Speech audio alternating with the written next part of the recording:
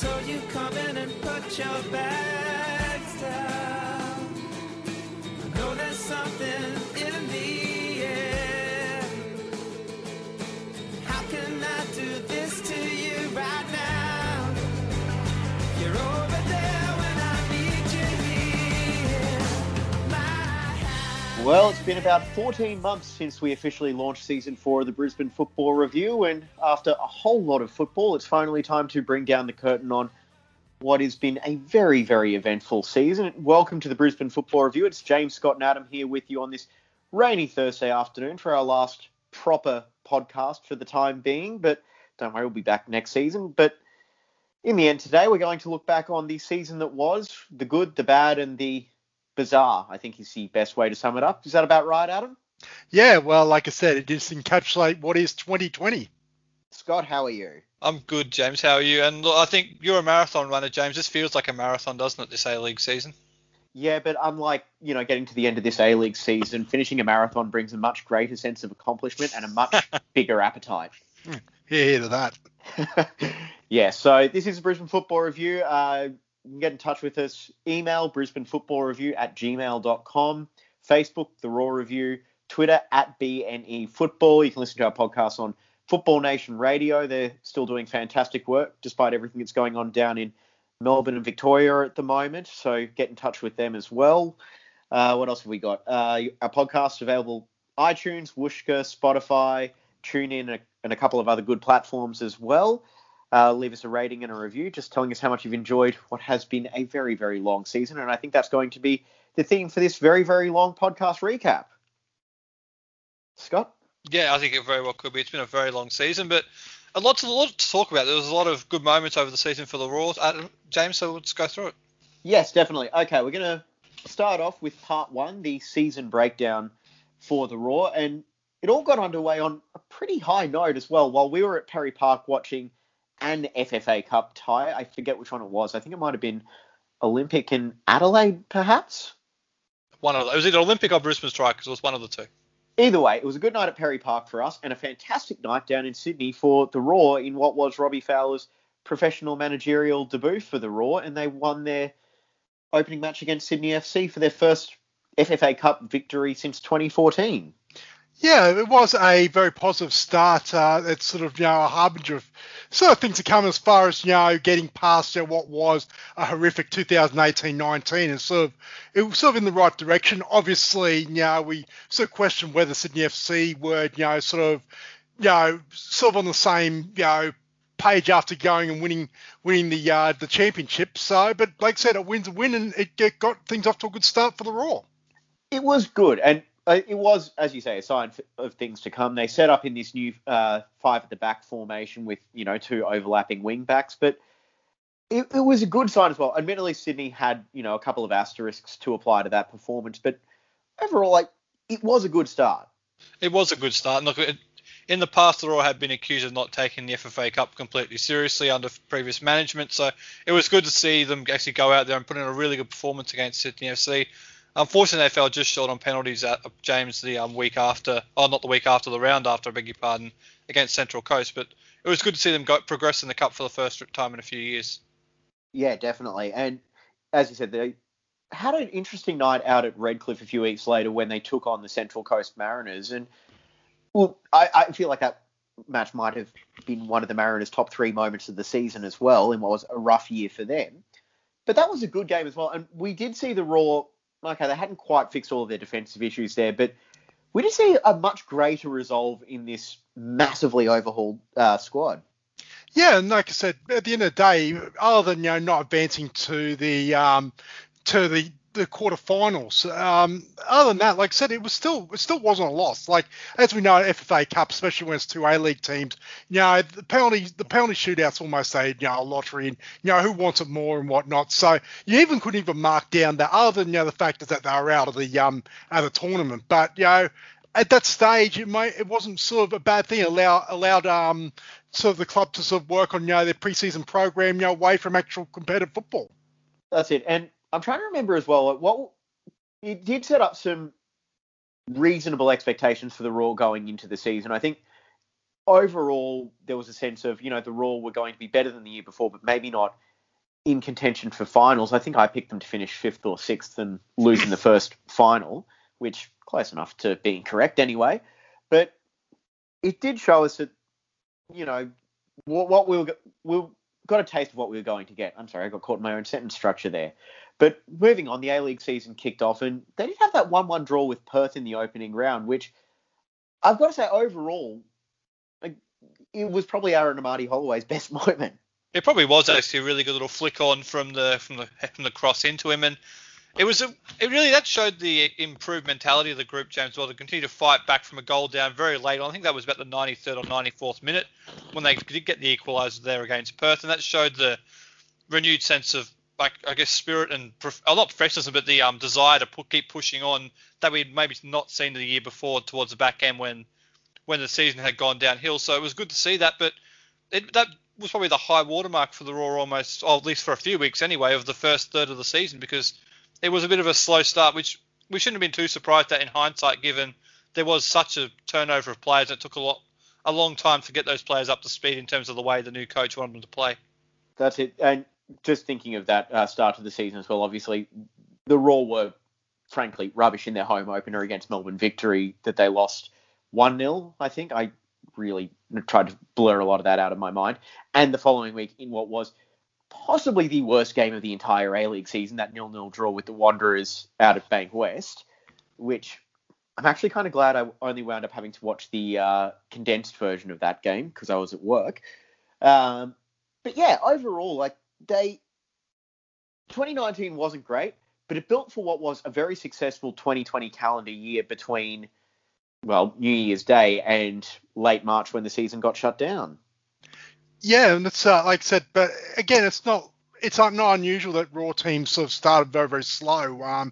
We saw the same under John Aloisi where they don't win one of their first 6 or 7 games. It seemed to be the same, but I think the excuse was that there was a high turnover, they're playing a new style, and it really sort of, even that comeback win against Melbourne City up at Dolphin Stadium, even that wasn't probably anywhere near the complete article. That was more of, they wanted more and sort of was more the spectacle. But look, I think where the season turned was after they got smashed by Sydney, where they got absolutely blown off the park. That seemed to be the catalyst where it's like, okay, it's now time to, to put together, simplify the game plan, and that seemed to sort of, spur them on to at least, much better from there. And like I said, as you said, the 2020 calendar year was a much better performance-wise and results-wise. Well, I think their overall record between January and the season shutdown was, as you put here, Scott, 2 losses from the next 12. And there were some absolutely blistering performances in there as well. Like, their best performance of the season, and I'm going to tease something for a little bit later here, but that win over the Wanderers where they just came out firing with a verve that, honestly, I don't remember seeing since John Aloisi's first season in charge in that match against the Wanderers.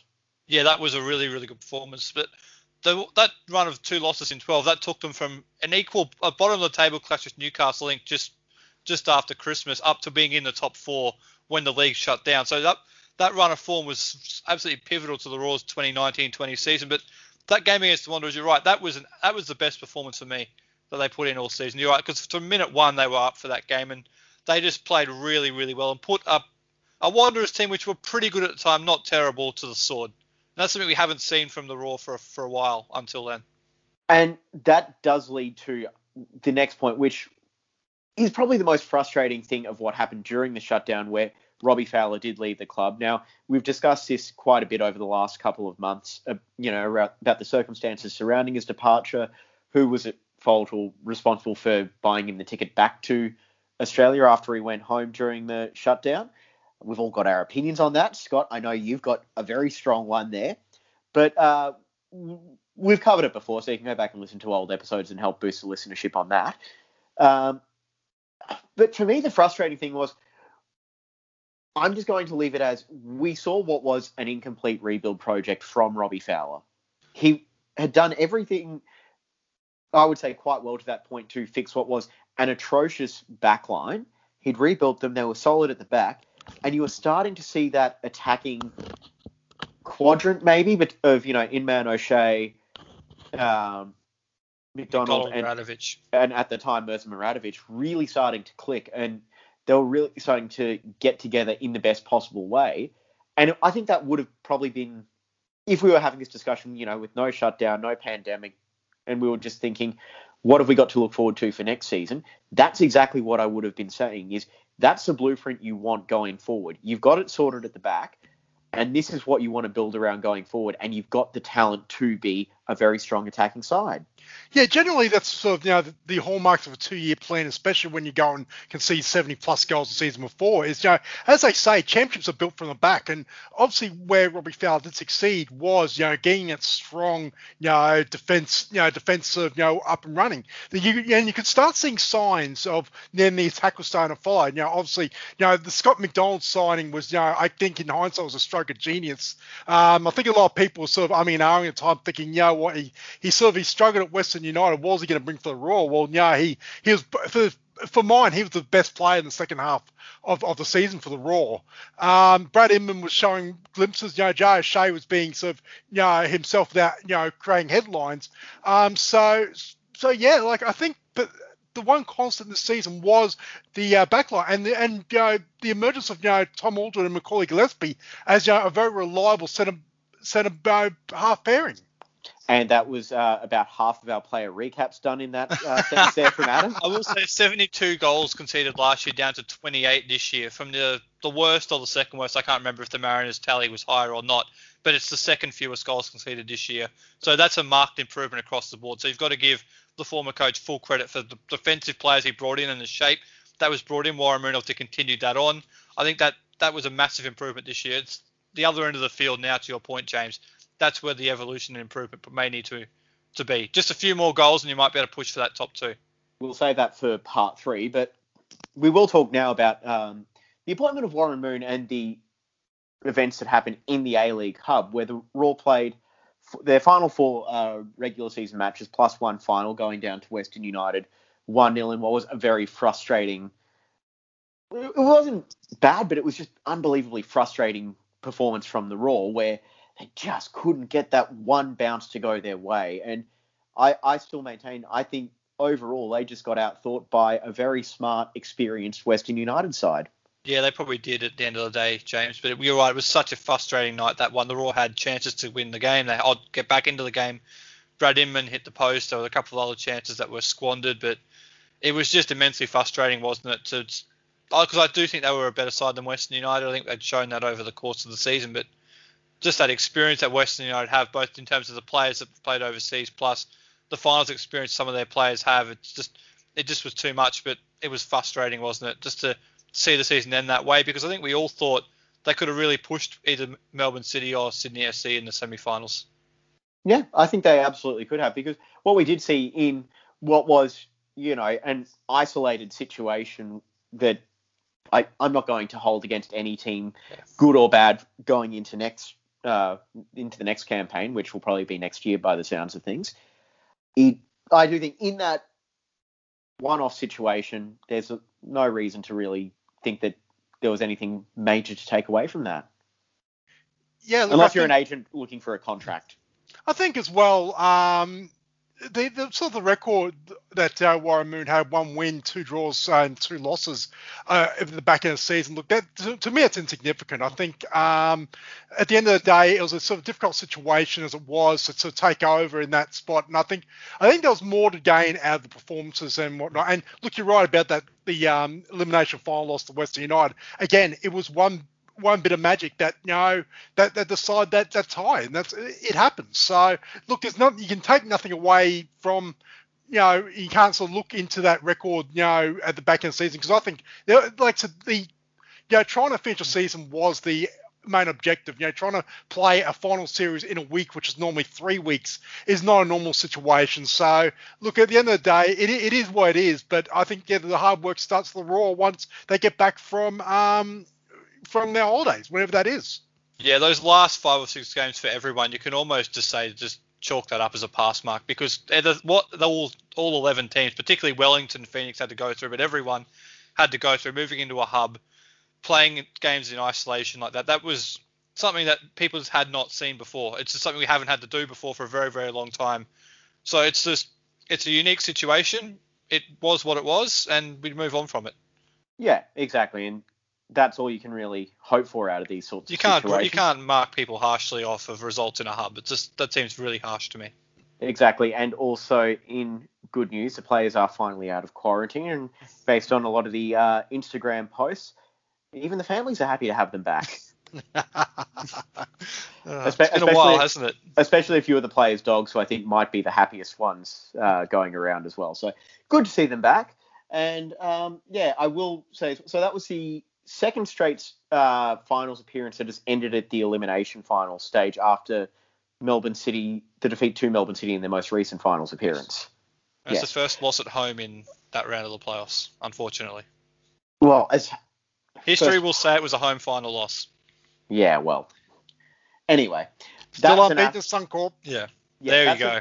That is the reason I will put an asterisk on this, not to try and negate any sort of achievement for, well, Sydney FC, the champions and premiers of Australia, but just to say it was a really just crazy, weird sort of situation for everybody involved. I'm all for negating things from Sydney FC, so keep going.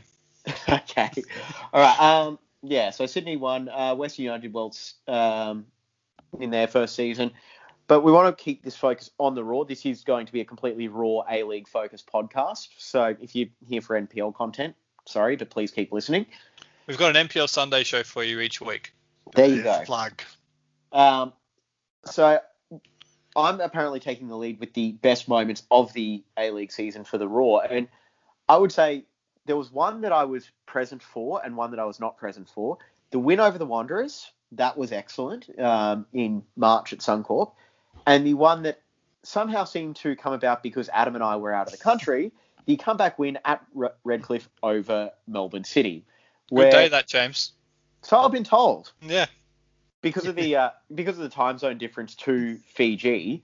So I'm getting updates very, very, very, very sporadically because I was trying my best to be off the grid over there. And I see, okay, Raw down 3-0.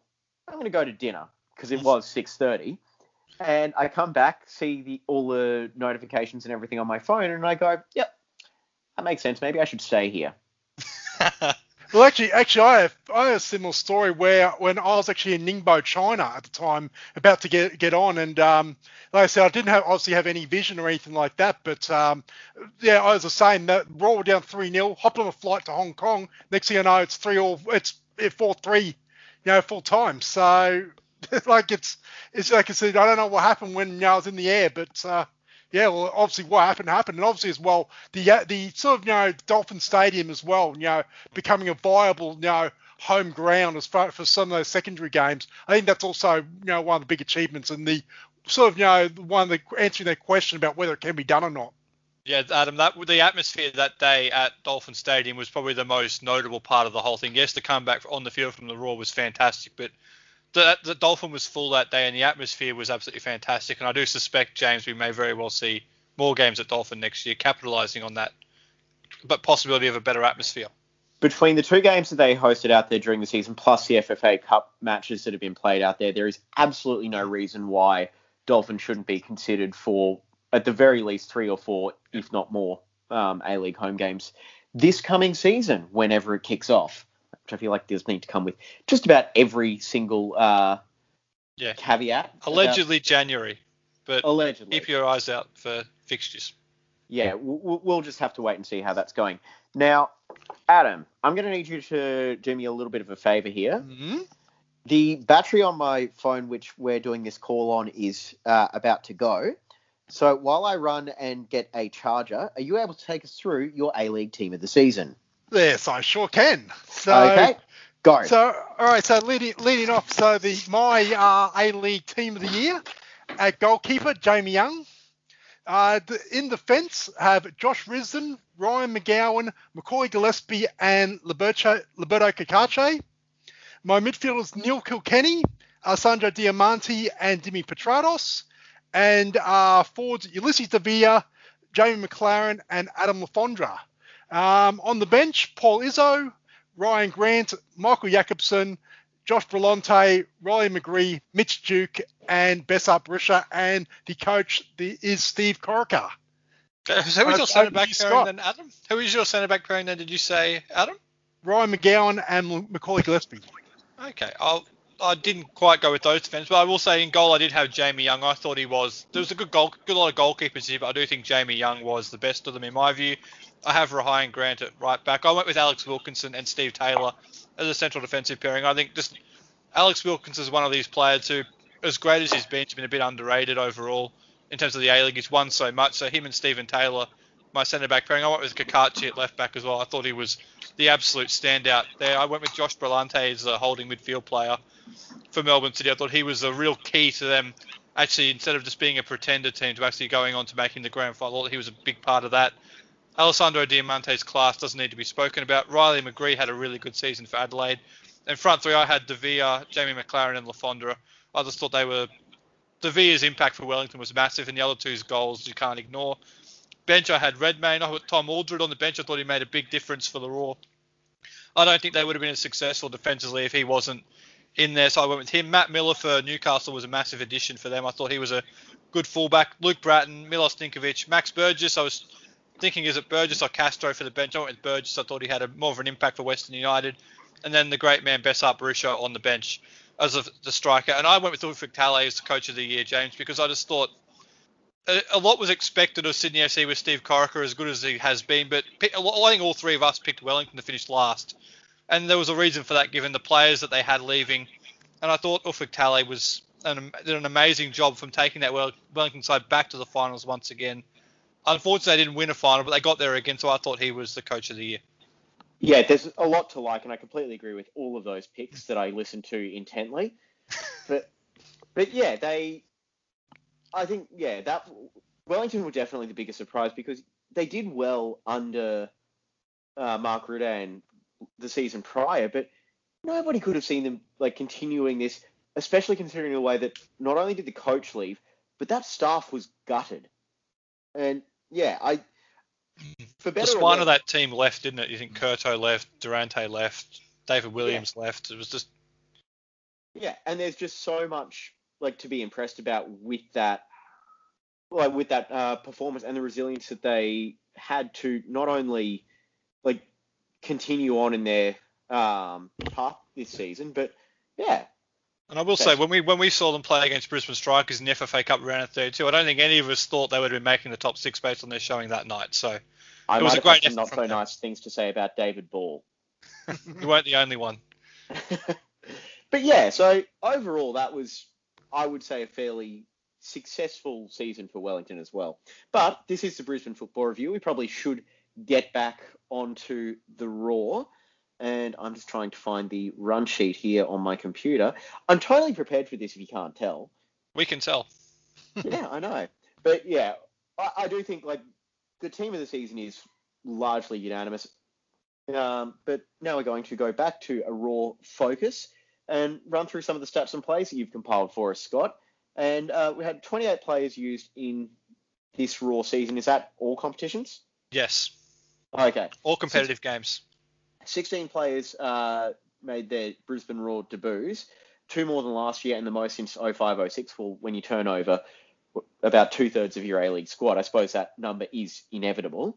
Neville Aldred, Macaulay Gillespie, Jake McGinn, Jordan Courtney Perkins, O'Shea, Inman, O'Donovan, Mells, O'Neill, Crockham, Amadi Holloway, Muradovic, McDonald, Rydenton, and Kim.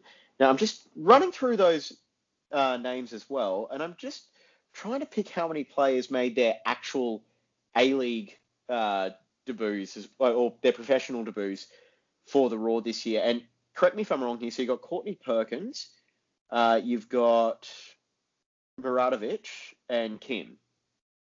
Yeah, that'd be correct, yeah. No, that would be the players who made their professional debuts this season, yeah. Yeah. 12 different players scored a goal. Roy O'Donovan and Scott McDonald led the way with 7 and 6 respectively, which is to be expected with such a low total when both of them only played half a season for the Raw, but that may raise other questions that we'll have to get to going forward. It is the second lowest top goal scorer tally for the Raw of all time, though, so that shows you that it might be an area of improvement. Yes. Well, I do think McDonald would have scored more if he had been here for a full season. I think if McDonald was here for a full season, he easily would have scored 12 or 13. Yeah.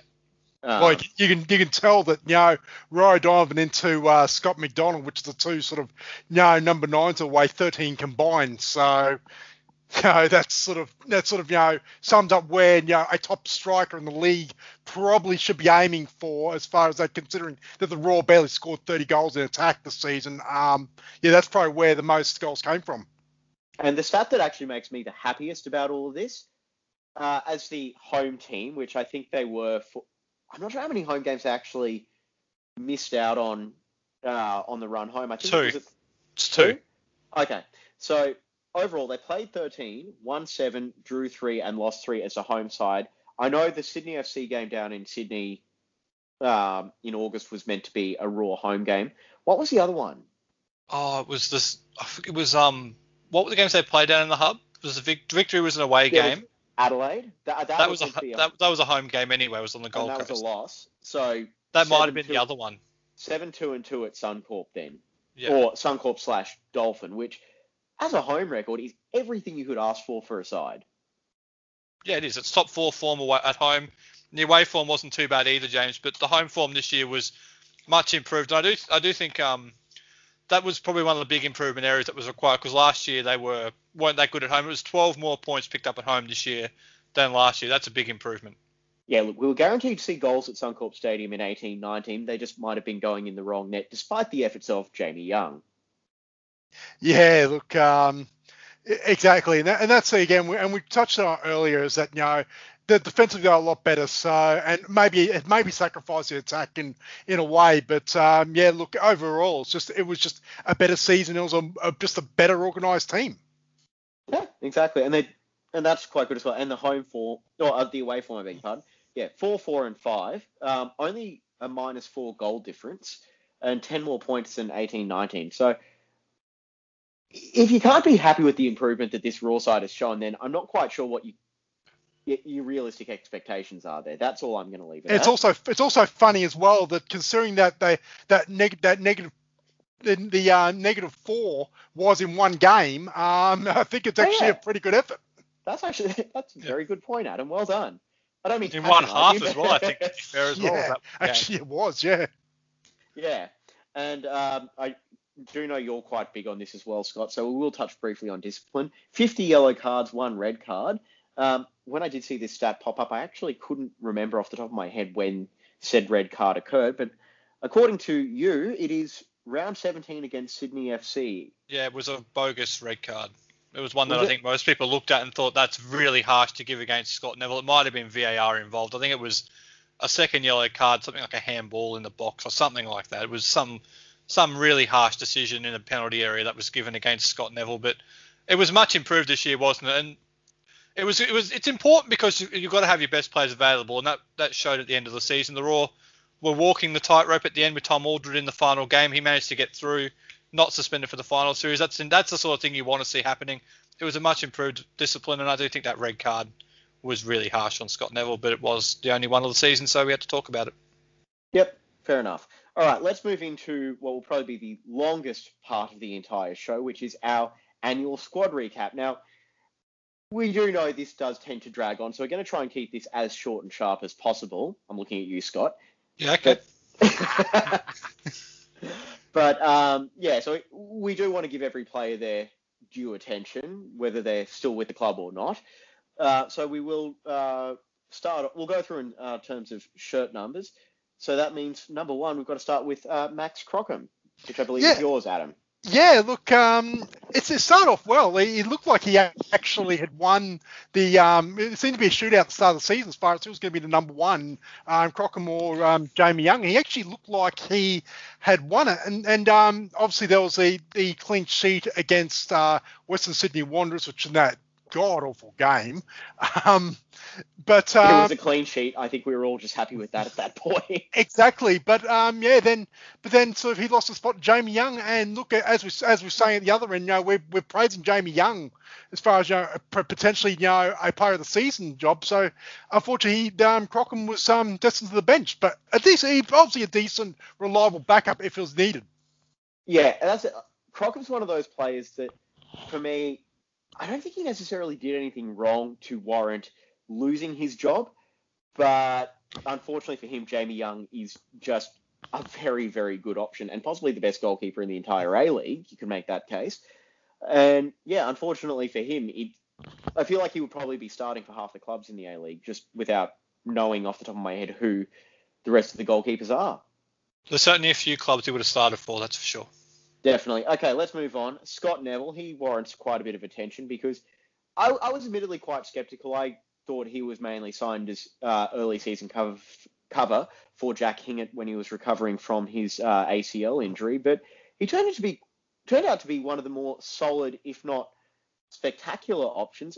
2 goals, both off corners, and an ever-present figure for the Raw's defensive stocks, and eventually settled into that right-sided centre-back role very, very effectively. Yeah, he helped make that system work as the right-sided centre-back, getting forward a lot as well on that right-hand side as well. So he was a really important cog to the side. I think we all looked at it and thought he might be more of a backup option when he arrived, James, to your point. But he made that right side of the centre-back spot in the back three zone, and he had a very, very solid A-League season for the Raw this year. And to your point, he was a dangerous threat at set pieces. To your point, scored 2 goals. He could have had a couple more as well. He had a very fine season for the Brisbane Roar. Yeah, it's just like I say, you get what you get with Scott Neville. Obviously, he been with a number of clubs, and look, it was a very, very solid and what you expect from a player of his caliber. So yeah, like I'm glad that it did work out, and yes, as you said, he was vital to that the 3 at the back scheme working. Yeah. So look, it was a signing that whoever was responsible for it, whether it was Robbie Fowler, whether it was someone else in the football department, deserves a lot of credit for, because he came in and did the job that he was asked to do quite well. Now, I don't think you can really come in and expect him to play Batman next season, but I think he's going to be a very effective Robin. Yeah, could be. And he'll be an important part of the squad either way. Exactly. There's no doubt about that, particularly if they keep the same shape. Definitely. Okay. Corey Brown returned from Victory mid-season. So I went from heckling him on that game on, what was my birthday, October 25th, to saying, oh, what a great signing. Don't we love having him back? You were certainly heckling him. I do know that, but look, he filled a hole. Connor O'Toole left. We'll talk about him later on. They had a hole on that left-hand side that hadn't quite been filled, and Corey Brown came back to the club, and he did a serviceable job, let's say, James, in terms of filling that role. It might not have been absolutely fantastic like we saw on the right-hand side with Jack Hingett, but on the left-hand side he provided a solid option, and I think he almost fit the system, because this new system the Roar are playing allows him to have slightly less defensive responsibility with cover of an extra centre-back, allowed him to get forward more, and we saw that, and I think if he hangs around next season, I think he could really grow into that role quite nicely. Absolutely, and yeah, and look, I know there was a lot of skepticism about him coming back to the Roar, but I do know, like, there would be people in the football department that have worked with him before. Obviously, remember his first stint with the club and played a big role mentoring him. And it's clear to see what they saw in his return. Again, he's another one of those players that, if he's your player of the year, I think you can be a little bit concerned. But if he's one of the, supporting cast, the secondary sort of players, I think he's really well suited to that role. Well, he was a former player of the year for the Raw, so Gary Wilkins medalist. So I know. That's what I had in mind. Like, yeah, I'm not sure at this point you want him to be, contending for the Gary Wilkins medal, but I do feel like if he continues to fill that role, he's probably going to be one of those guys at this time next year we're saying he was actually quite a lot more important and did a lot more than you probably get credit for. And those that were, blasting that signing, I think they might have been put in their place. Yeah, okay. You were put back into your place. It was good. Yeah, well. Anyway, moving on. Number 4, Daniel Bowles. He only made, 9 appearances, 3 off the bench? No, it's just total. I combined it for you. Yeah, so 9 appearances with 3 off the bench. And, he's actually pulled the plug on his A-League career, which was, good to see. I'm going to have to go and test out his cafe in New Farm at some point now. But I think Daniel Bowles has got to be one of the success stories of the A-League for me, because I'm not sure he ever really was good enough to play at a higher level in the A-League, but he certainly made quite a good career out of it, and looks like he's pretty well set for basing himself in Brisbane. Yeah, look, and like I said, not everyone's going to be a superstar in this league or any league. You need players like Daniel Bowles, and he had a very, very good professional career, and as you said, not only that, I think he knew that, because obviously he set himself up for life after football, and he believes now's the time to do that. So look, as we've said on a number of occasions, we wish him well and all the best. As retiring as a Brisbane Roar player. And as I've said quite often throughout the season, Daniel Bowles is in this system, with the way the Roar played this year. He is the perfect third choice centre back. He's the guy that you really need to.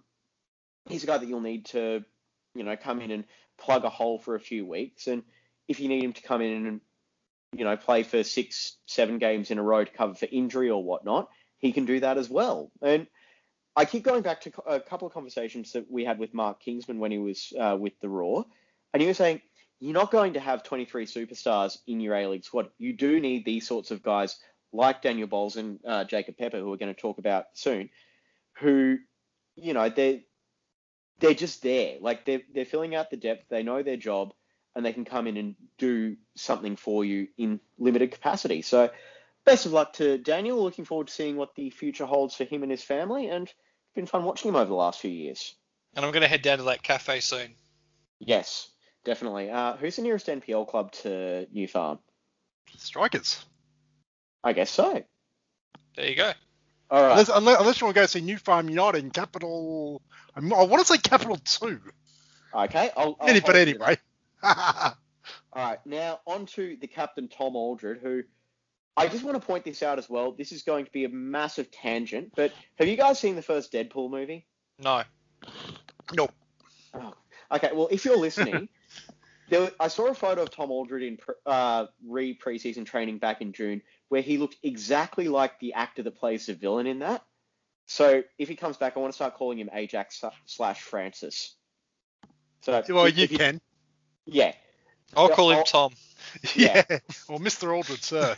Yeah, either way. I think, anyway, he came in and had a very good first season with the Roar, led the team quite well, and I think his impact was, again, probably measured more in terms of the way that he kept everything tight and intact and was able to marshal that backline and keep everything fairly tight at the back. Scott? You mentioned marshalling the backline. Every good team has a defender who does that job, and for the Brisbane Roar, that was Tom Aldred, and he was absolutely fantastic in that role. He obviously had Scott Neville and Macaulay Gillespie, who we'll talk about in a moment, working alongside him for the majority of the season, and that was actually a really settled back three, which I think was important. I thought Tom Aldred, as I had him in the team of the year, because I thought the marshalling of that defence and the improvements to the defence that he helped oversee, I think was really, really important to the Roar this season. I thought he had a really good season for the Roar. I think there was some people questioning, how good could a player be who had been playing in League Two and in the Scottish Premier League, but he's came in and he's shown that he could make a massive impact, and he did. I thought he was really good, and he got his goal as well.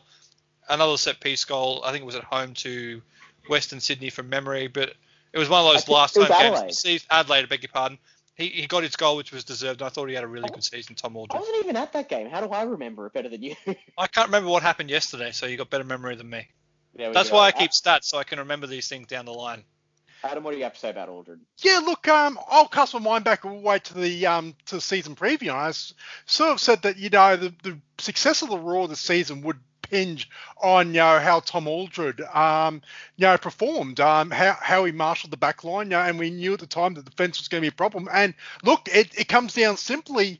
It comes down simply to you go from 72 to 30 goals. I think it's in large part due to Tom Aldred. Definitely. And another player that it is in large part to is number 6, Macaulay Gillespie, who I admit, I saw him in that pre-season friendly against Peninsula Power that we were at, and I thought there was every chance he was going to get benched before Christmas. I was not impressed, and I can happily say I was very, very wrong. He grew into one of the most crucial players for the Roar, and I think was probably the best player for the side in that last month of the season. Yeah, Macaulay Gillespie's trajectory as a season was like a lot of visa players when they enter the country. It takes them a while to get up to speed with the pace of the league, the difference of the ground surfaces and all the rest of it. But by the time it got about Christmas and the Roar had that positive run from January to lockdown, I thought that was when Macaulay Gillespie started to show his best football, and by the end of the season, you're right, he was amongst the best players week in, week out. He certainly proved your prediction wrong. I didn't say that on the preseason show like you did, but I certainly agree with you. He didn't have a great day at AJ Kelly Park against Peninsula Power, but I think he improved, and I think he helped. Again, those left side and right sided centre backs in a back three are specialist positions to me, and I think they're really tough places to recruit. And I thought Macaulay Gillespie filled that left sided role really well, and I think he'll be here next year, of course, and he'll be an important part next year as well. Absolutely. Whatever the system is, I think he's going to be very crucial for the Roar going forward because he's still quite young as well, isn't he, Adam? He is. He's 23, 24.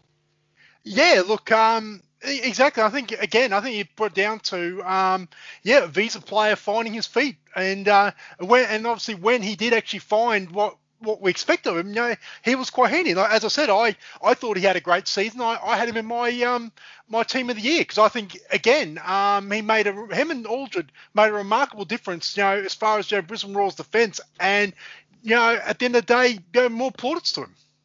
Definitely. Okay, so now number 7, Jai Ingham. Apparently he played for the Roar, but didn't really do a whole lot of memorable stuff this season, though. No, he made I think it was about a dozen appearances off the bench from memory. And look, he was a squad option, James. He was the sort of player who could bring something different to a front two option in terms of pace, but he was also more, if the Roar were going to change tack and go to a wing formation with a 4-3-3, he was that type of player who would come in and fill a role in that type of system. And I think he was used sparingly for that reason. The fact the Roar didn't play that system quite often, there almost wasn't a spot in the regular 11 for him either in any way. So I think, look, if he's here next year and the Raw do change to a 4-3-3 as Warren Moon's done in the past, he might get more playing time then. We had high hopes for him, because he performed well in the Natural Youth League, but never really translated as far as the senior side. And I think that shows sort of the standard at the moment that look, he's probably one of the better if he's running around in the youth league, but probably still a fair way away from being a regular professional as far as in the senior team. Yeah. I can't sum it up any better than that. So I'm going to move on to number 8, part 1, Jacob Pepper.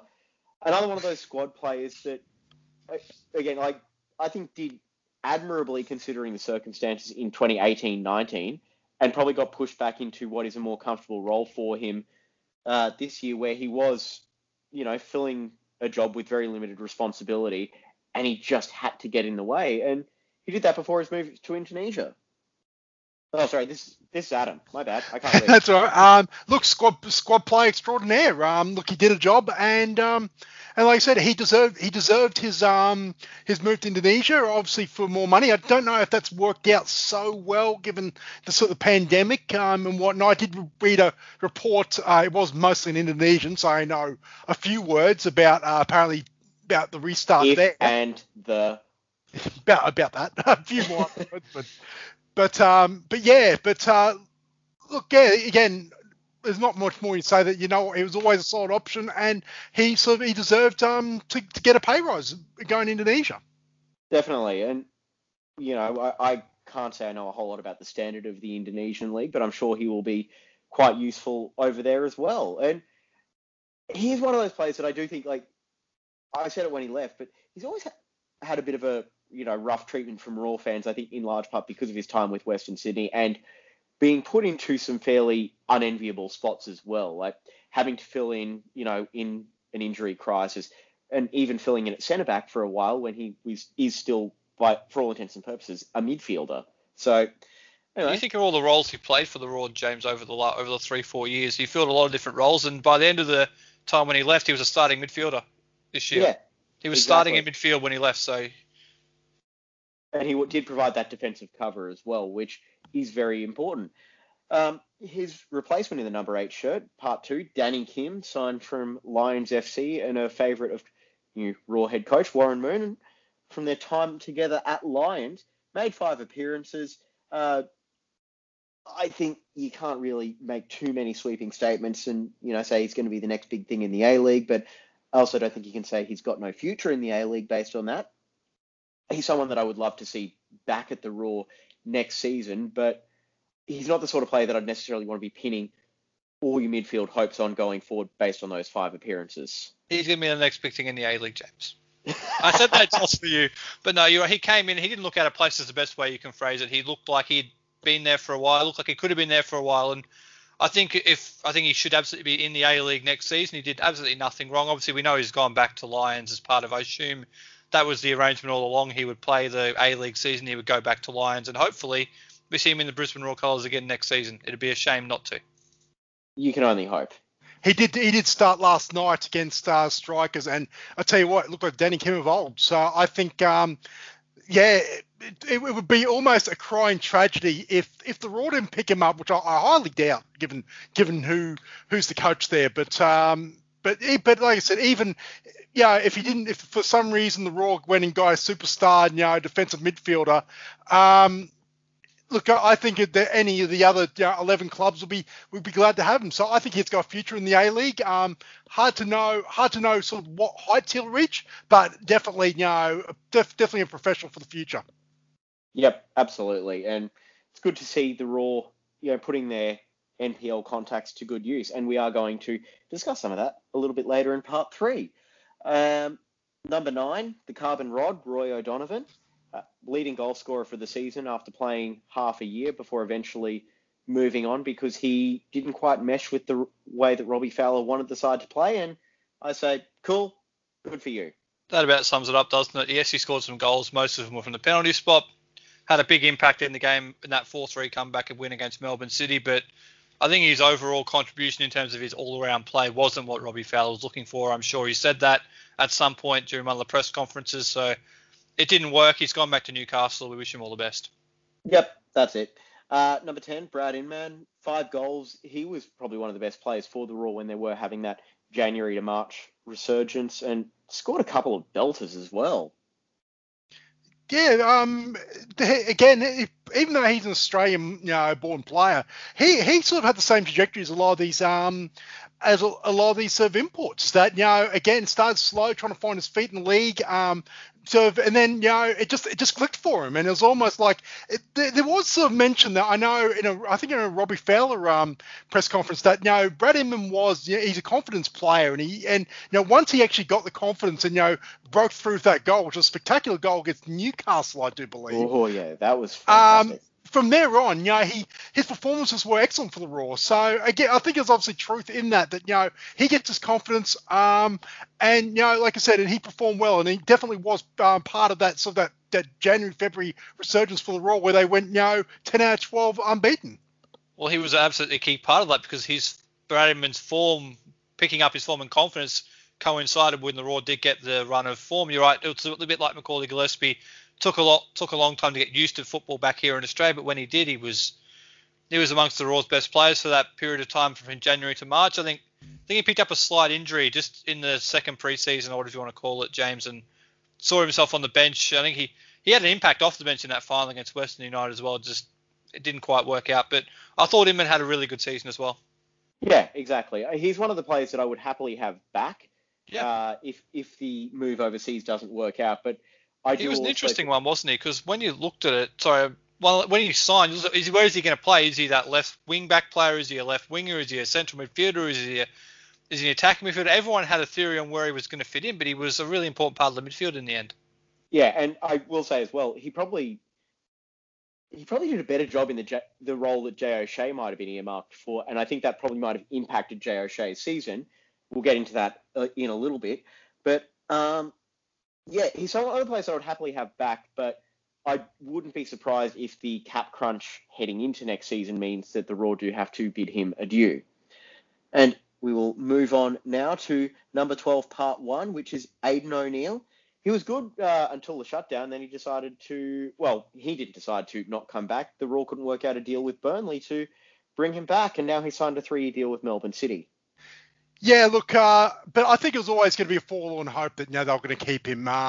It was either going to be his form would regress so much that Burnley wouldn't have wanted him, which means that obviously he'd be pretty sort of underwhelming. But the fact that he played well enough to not only to get a contract extension with Burnley, who have then in turn sold him to Melbourne City for on a 3-year deal, and I'm assuming that there would be a transfer fee involved. That obviously speaks volumes that obviously he did enough as a solid option, in that midfield role that he obviously earned that contract.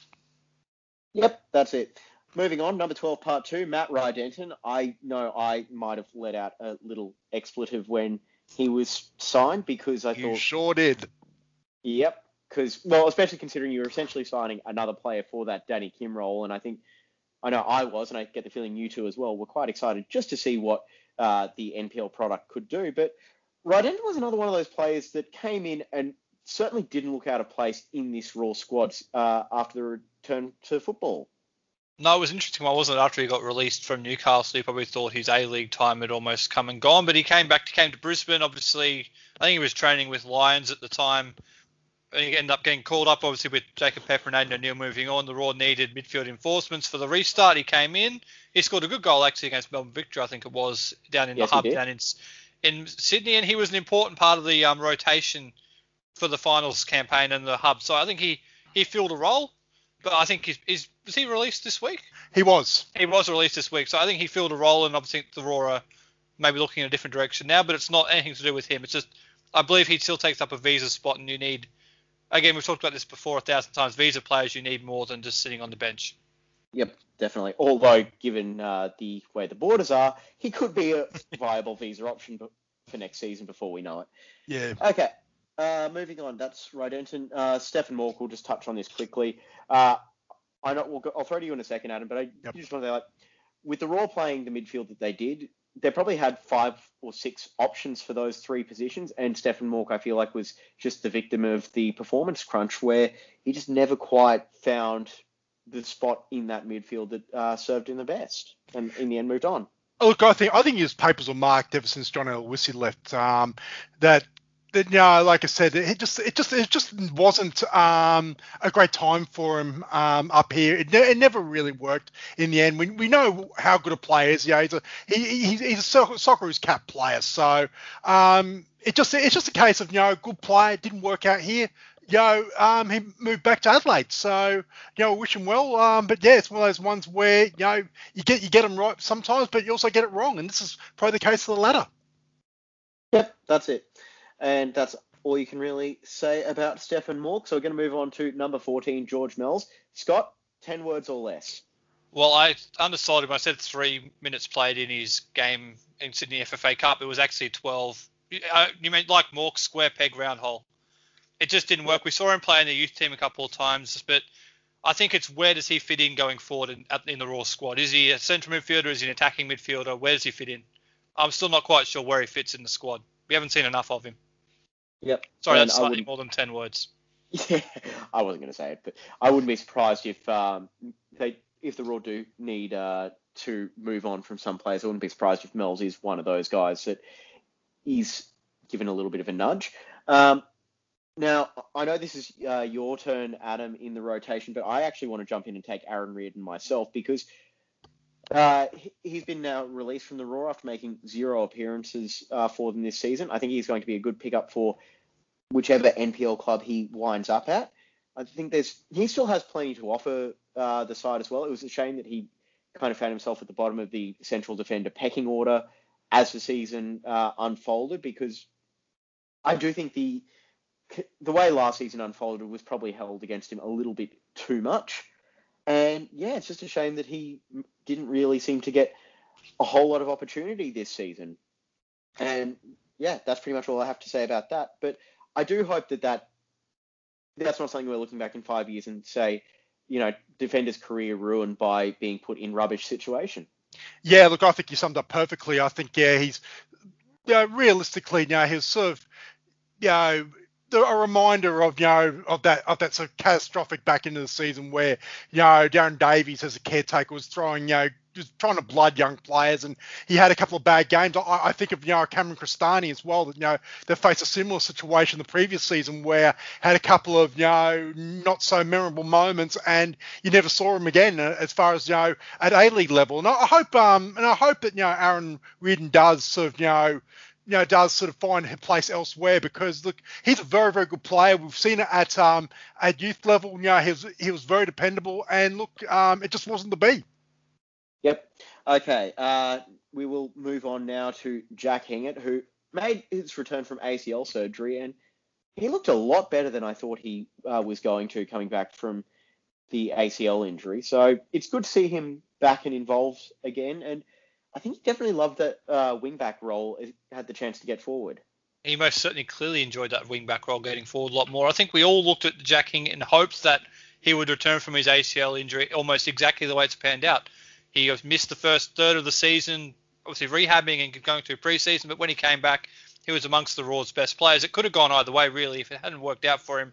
The Raw did have alternatives in the squad, but Jack Hingett came back and was the player we knew before his injury, and he looks like he's going to continue to be that player going forward. It was a great return from injury for Jack, and great to see. He's the favourite of this show, that's for sure. Let this be a lesson to clubs out there about how you handle a player, who comes after a serious injury, and that having cover to give him every chance possible to let him rehab properly and get back to full fitness. Because Jack Hingett, like I said, he had a perfect preparation coming back where not only did he was given the maximum amount of time to recover, go through his rehabbing stint, through physio, but also was then given, 3 or 4 games in the youth league to really build up that confidence. And when he came back, I think he was better than what he was the previous season.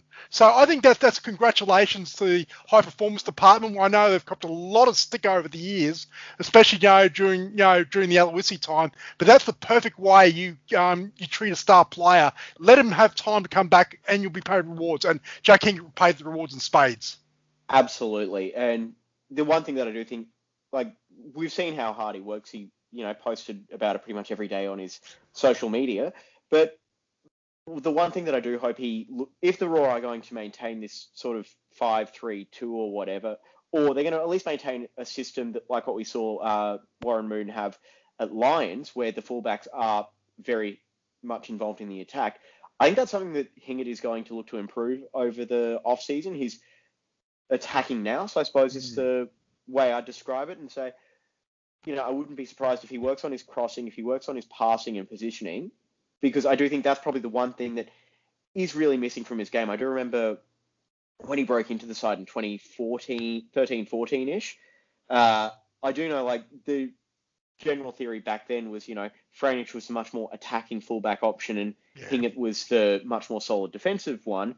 You'd like to think that Hingett can now take this sort of next step and build his game up and become a much more heavily involved attacker.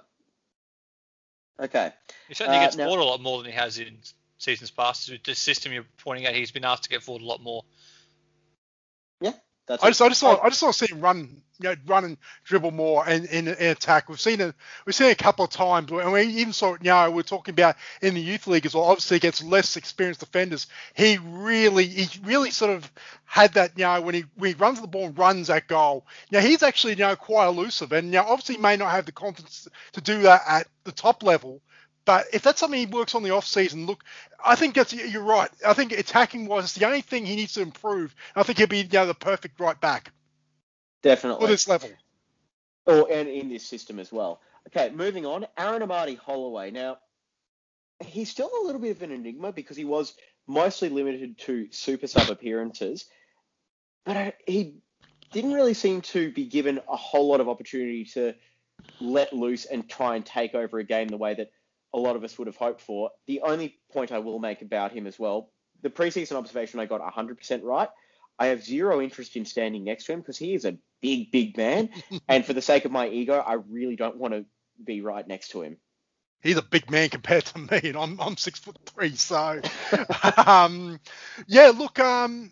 I just think with Aaron Amati-Holloway, I just think it might be a case of that, he was brought in for a purpose, but then that purpose shifted because I just think the A-League, I think for a lot of flack it cops as far as what type of league is and the skill of the league, I just don't think Route 1 football works, that well in this league. I think, the centre backs across the league are a lot bigger, a lot more physical, and they're a lot more awake to even, Holloway, the size of him and his presence. He has got a bit of skill about him as well with his feet, but Yeah, I actually honestly think if he sticks around, I actually think where he might actually prove difference might be in the Champions League against some of those smaller, less physical Asian teams. Because, but I think in the A League, it's a case of he was brought in for a purpose, and he may need to have to reinvent himself if he's going to continue to be to add to the Raw next season.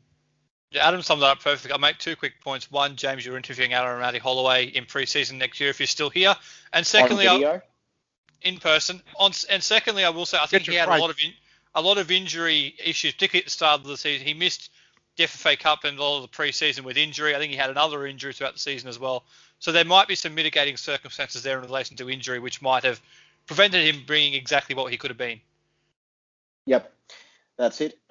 Jamie Young, look, there's not much you can't say about him that we haven't already said. Phenomenal keeper, great guy, like one we're very happy to talk to at any point in time, and I don't want him to go anywhere.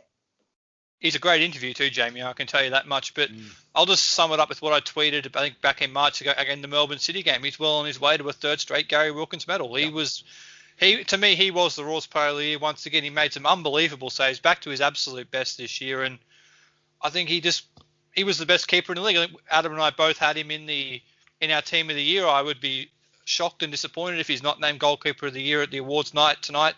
But I just think he was the Raw's best player this year, back to his absolute best, and it's great to see him doing so. Yep, agree with Scott. 3-peat for the Gary Wilkins medal for Jamie Young. Just couldn't really think of anyone else that could win that, to be honest. I think if you're really looking to make it a competition, it's basically down to him and Aldred. That's the only other contender. Scott McDonald and Jack Hingett probably in there, but I think Jamie Young across the season, I think, has just been consistent. Yep, definitely. Jake McGing, limited impact, got his chance and didn't really take it, and he's now released. I will say I think his papers were almost marked in that 4-3 game against Melbourne City, where he was subbed off after about half an hour, and it was not injury related from memory. He was probably brought in as the alternate to Hingett. He didn't take his chance when he had it. Hingett came in and never gave him a look in.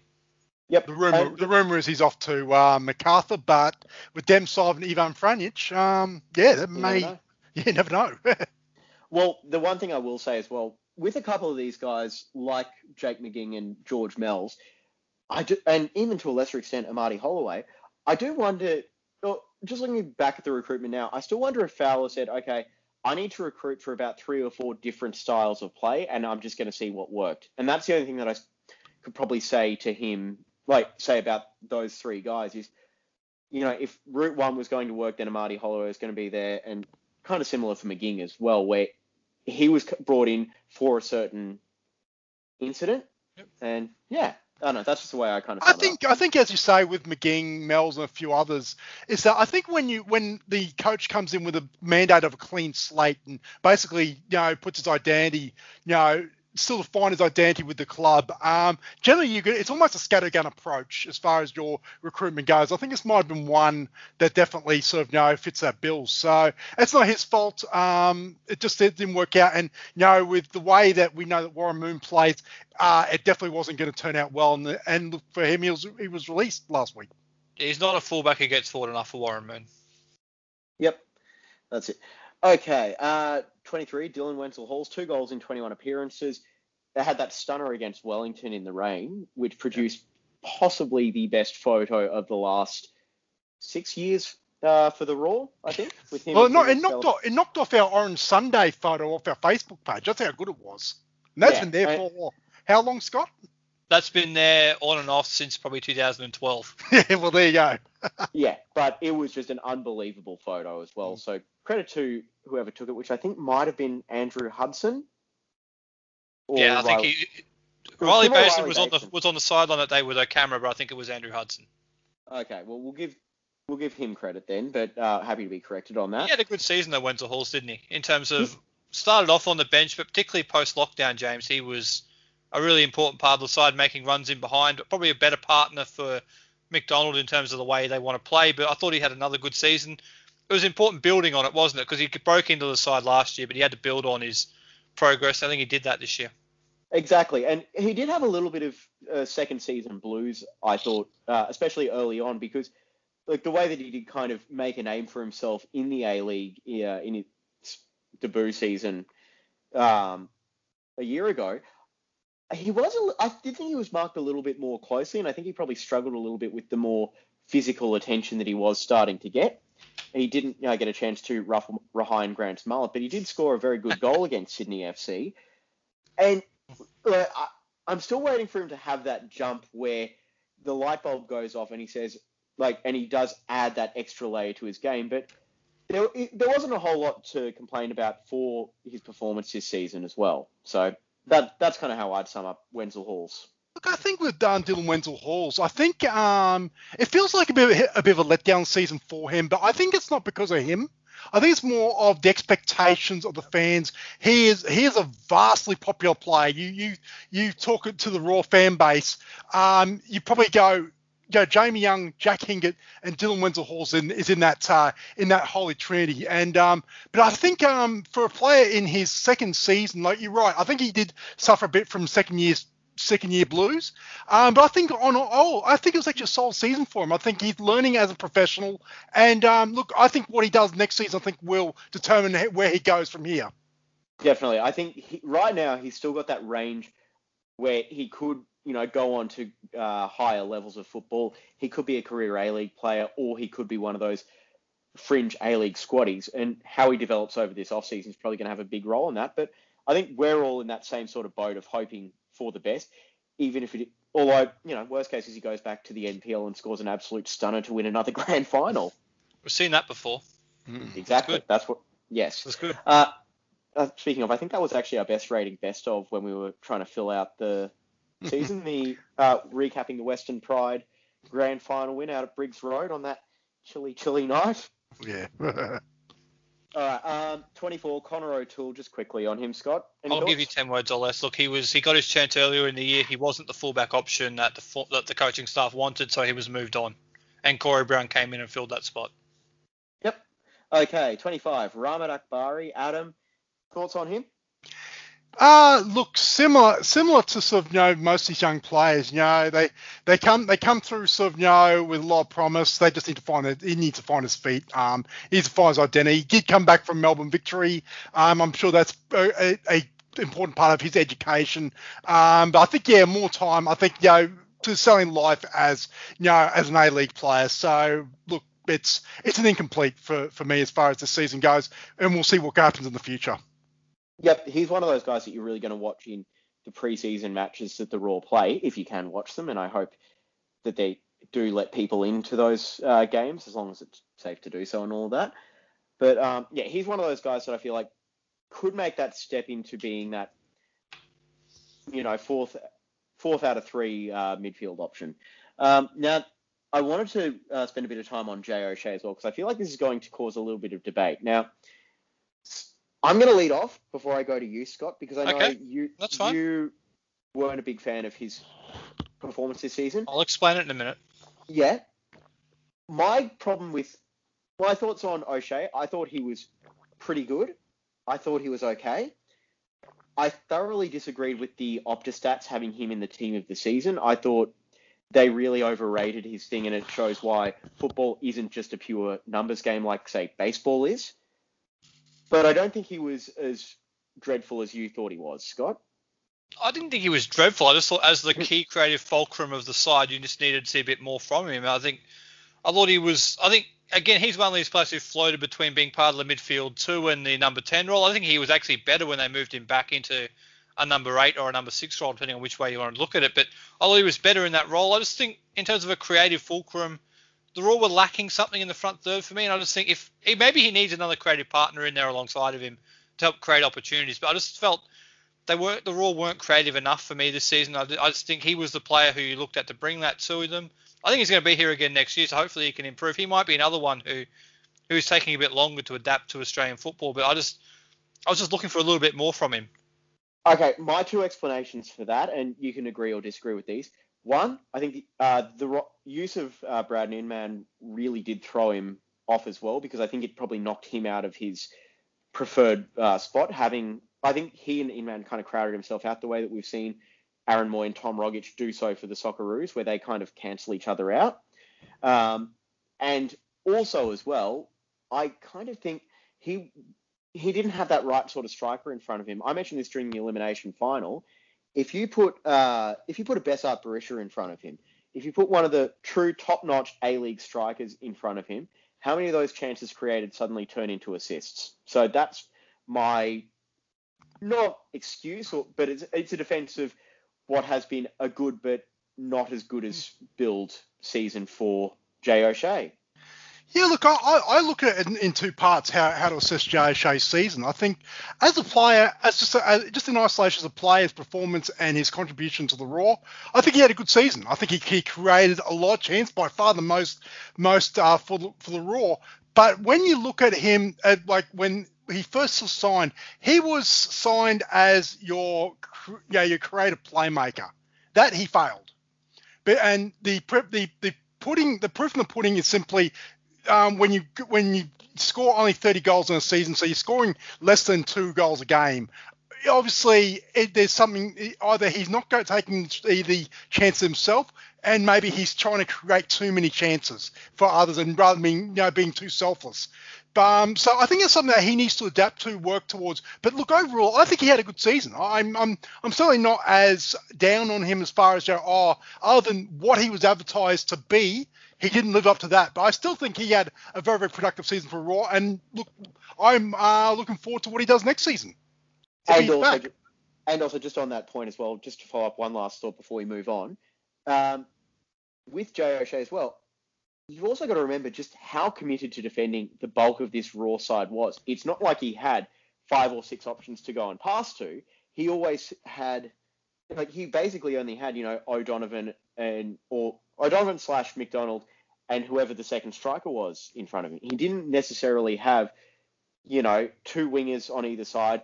And I do wonder if you wind up seeing him playing that sort of Sean Carlos role, like we saw last year for Lions, that could be something that is much better suited to his skill set. So that's the way I'll sum it up, and we will leave it at that for Jay O'Shea, because I do think we could probably. Can I say one more thing? I do think that yes. when he moved back into the midfield in that midfield too, the assist you have for Dylan Wenzel-Hall from a deeper position, picking up the ball, looking forward and playing it forward, I think he was better in that deeper role, James. So if he does stay next year, I hope he's in that deeper role, because I think that's where he can have the most impact.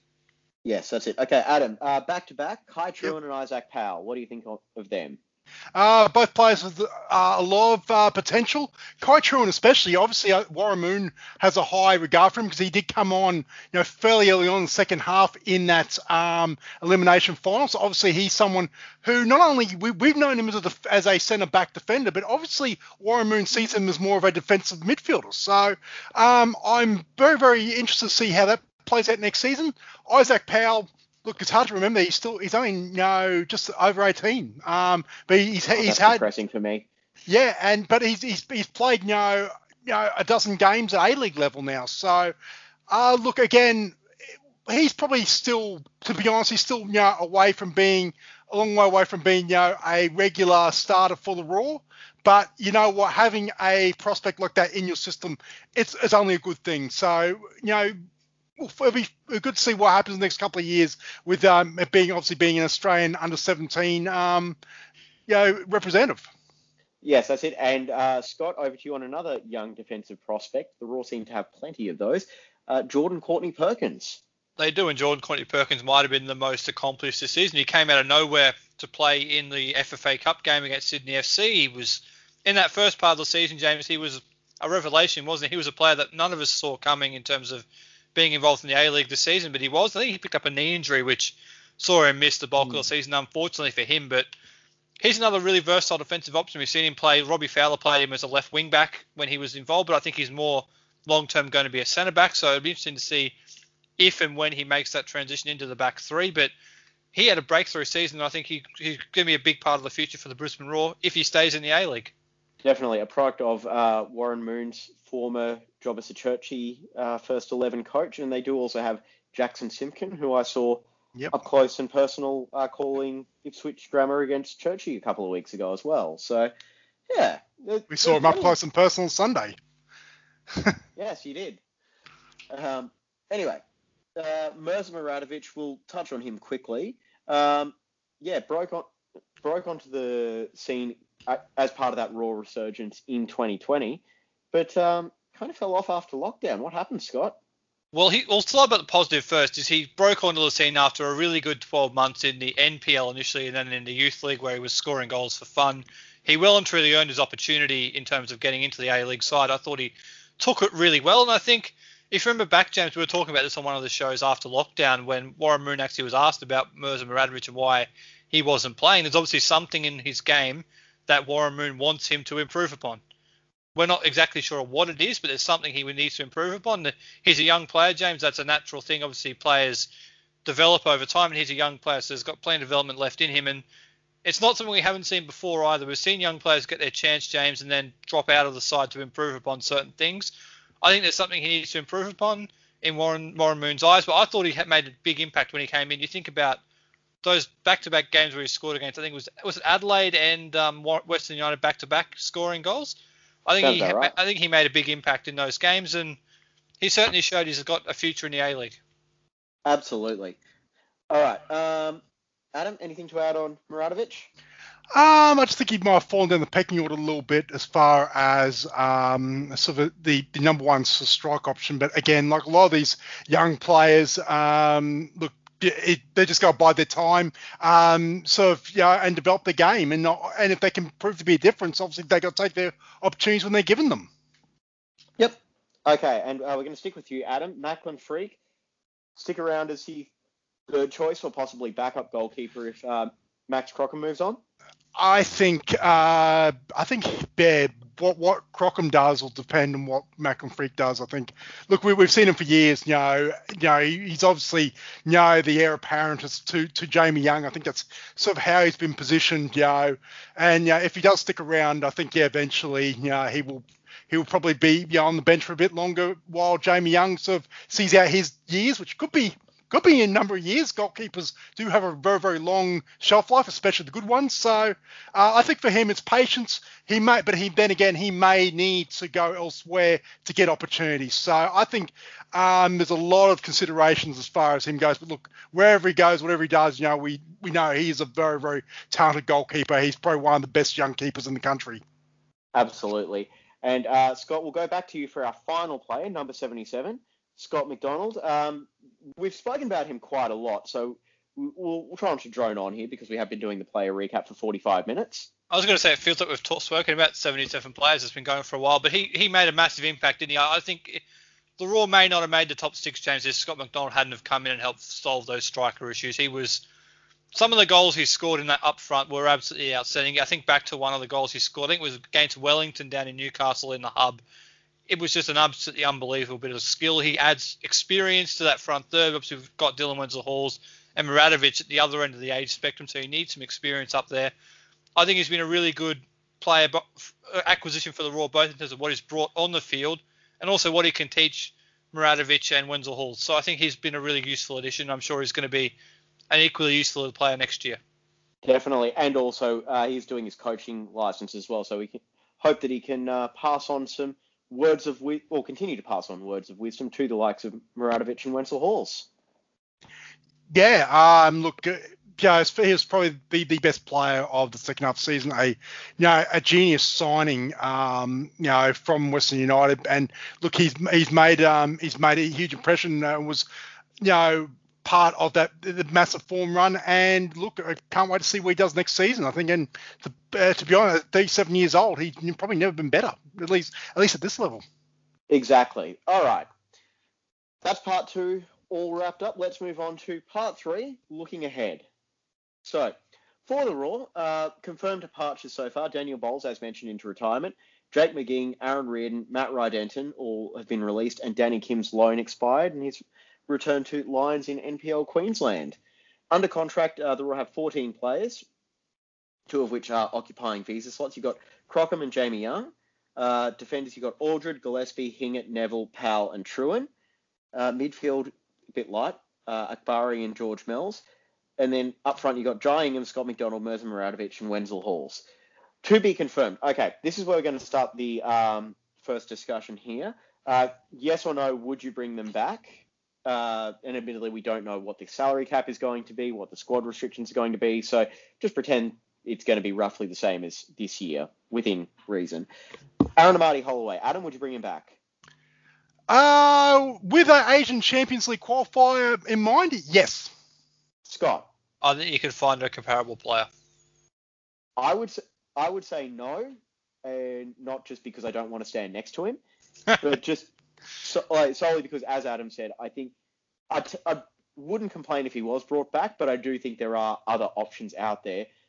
Yeah. Okay. Corey Brown. Scott, would you bring him back? Yes, I think he fills a role in the squad. Adam? Yep. I think, yeah, like I said, he did nothing wrong in his return, so I think that deserves to be rewarded if he wants to come back. Yep, definitely. Jordan Courtney Perkins, Adam?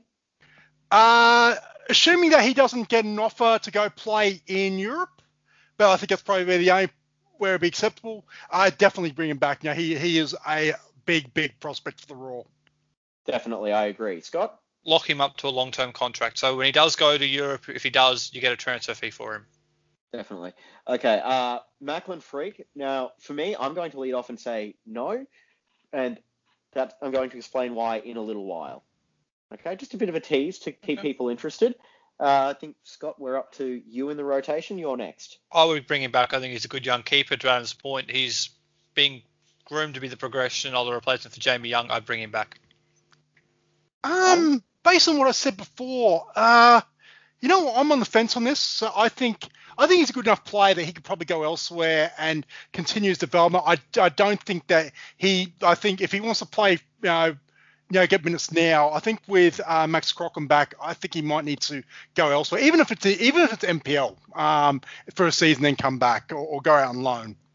I'd love to see the Raw sign him and then loan him out to an NPL club, similar to what they're doing with some of the W League players as well. I don't know if they're loans, but anyway, Inman, I would say taking salary out of the question. Yes, I would bring him back. Adam? I think because of the rumours and whatnot, I don't think he will be back. I don't think he will be, but if it feels up to me, yes, absolutely. But I just don't think he will be back. I think he's got offers elsewhere. Scott? I could go either way on this one. I mean, he's got offers elsewhere, as you mentioned. It depends how you want to line up the midfield, James. Does he fit in the starting midfield or not? I think he probably does, so I'd probably lean towards yes, but it's a toss-up. And finally, very quickly, O'Shea? I'll surprise you and say yes. I think in that deeper role, he has a role to play. In that number 8 position, he can play there really well. Same for you, Adam?